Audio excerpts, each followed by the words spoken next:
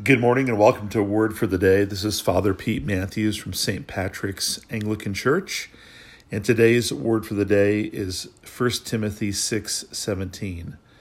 St. Paul writes, "As for the rich in this present age, charge them not to be haughty, nor to set their hopes on the uncertainty of riches, but on God, who richly provides us with everything to enjoy."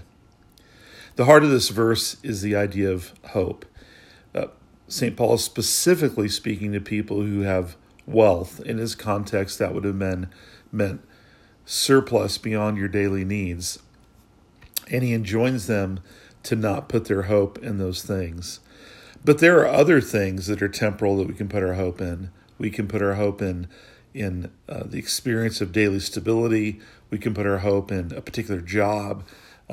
You name it, we can put our hope in it. And Paul counters those other things by saying, instead, put your hope in God, because he is the one who richly provides for us everything we need to enjoy. Hope. It's one of the three theological virtues: faith, hope, and love. And hope is the virtue that helps us look into the future. It's the future-oriented virtue. And one author says it's the belief that there's grace for us in the future.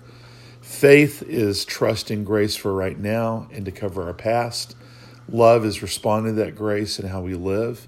And hope is believing and trusting that God has our future in his hands. That's such a good word. I think right now in this season of the coronavirus pandemic, we're awakened to this truth. The reality is we need to hope in the future no matter what.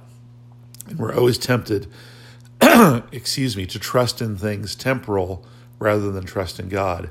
But I think our need to do that is heightened by this situation. And I think the Lord would say, put your hope in me. And so I think the best way to cultivate hope is to be committed to worship God and to build worship of God into my daily routine.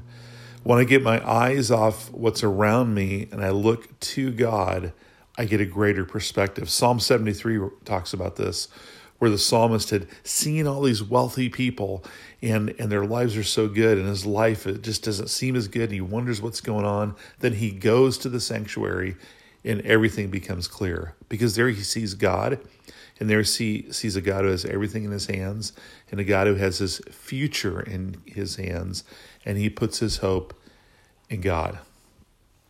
That's what St. Paul enjoins us to do in 1 Timothy 6:17.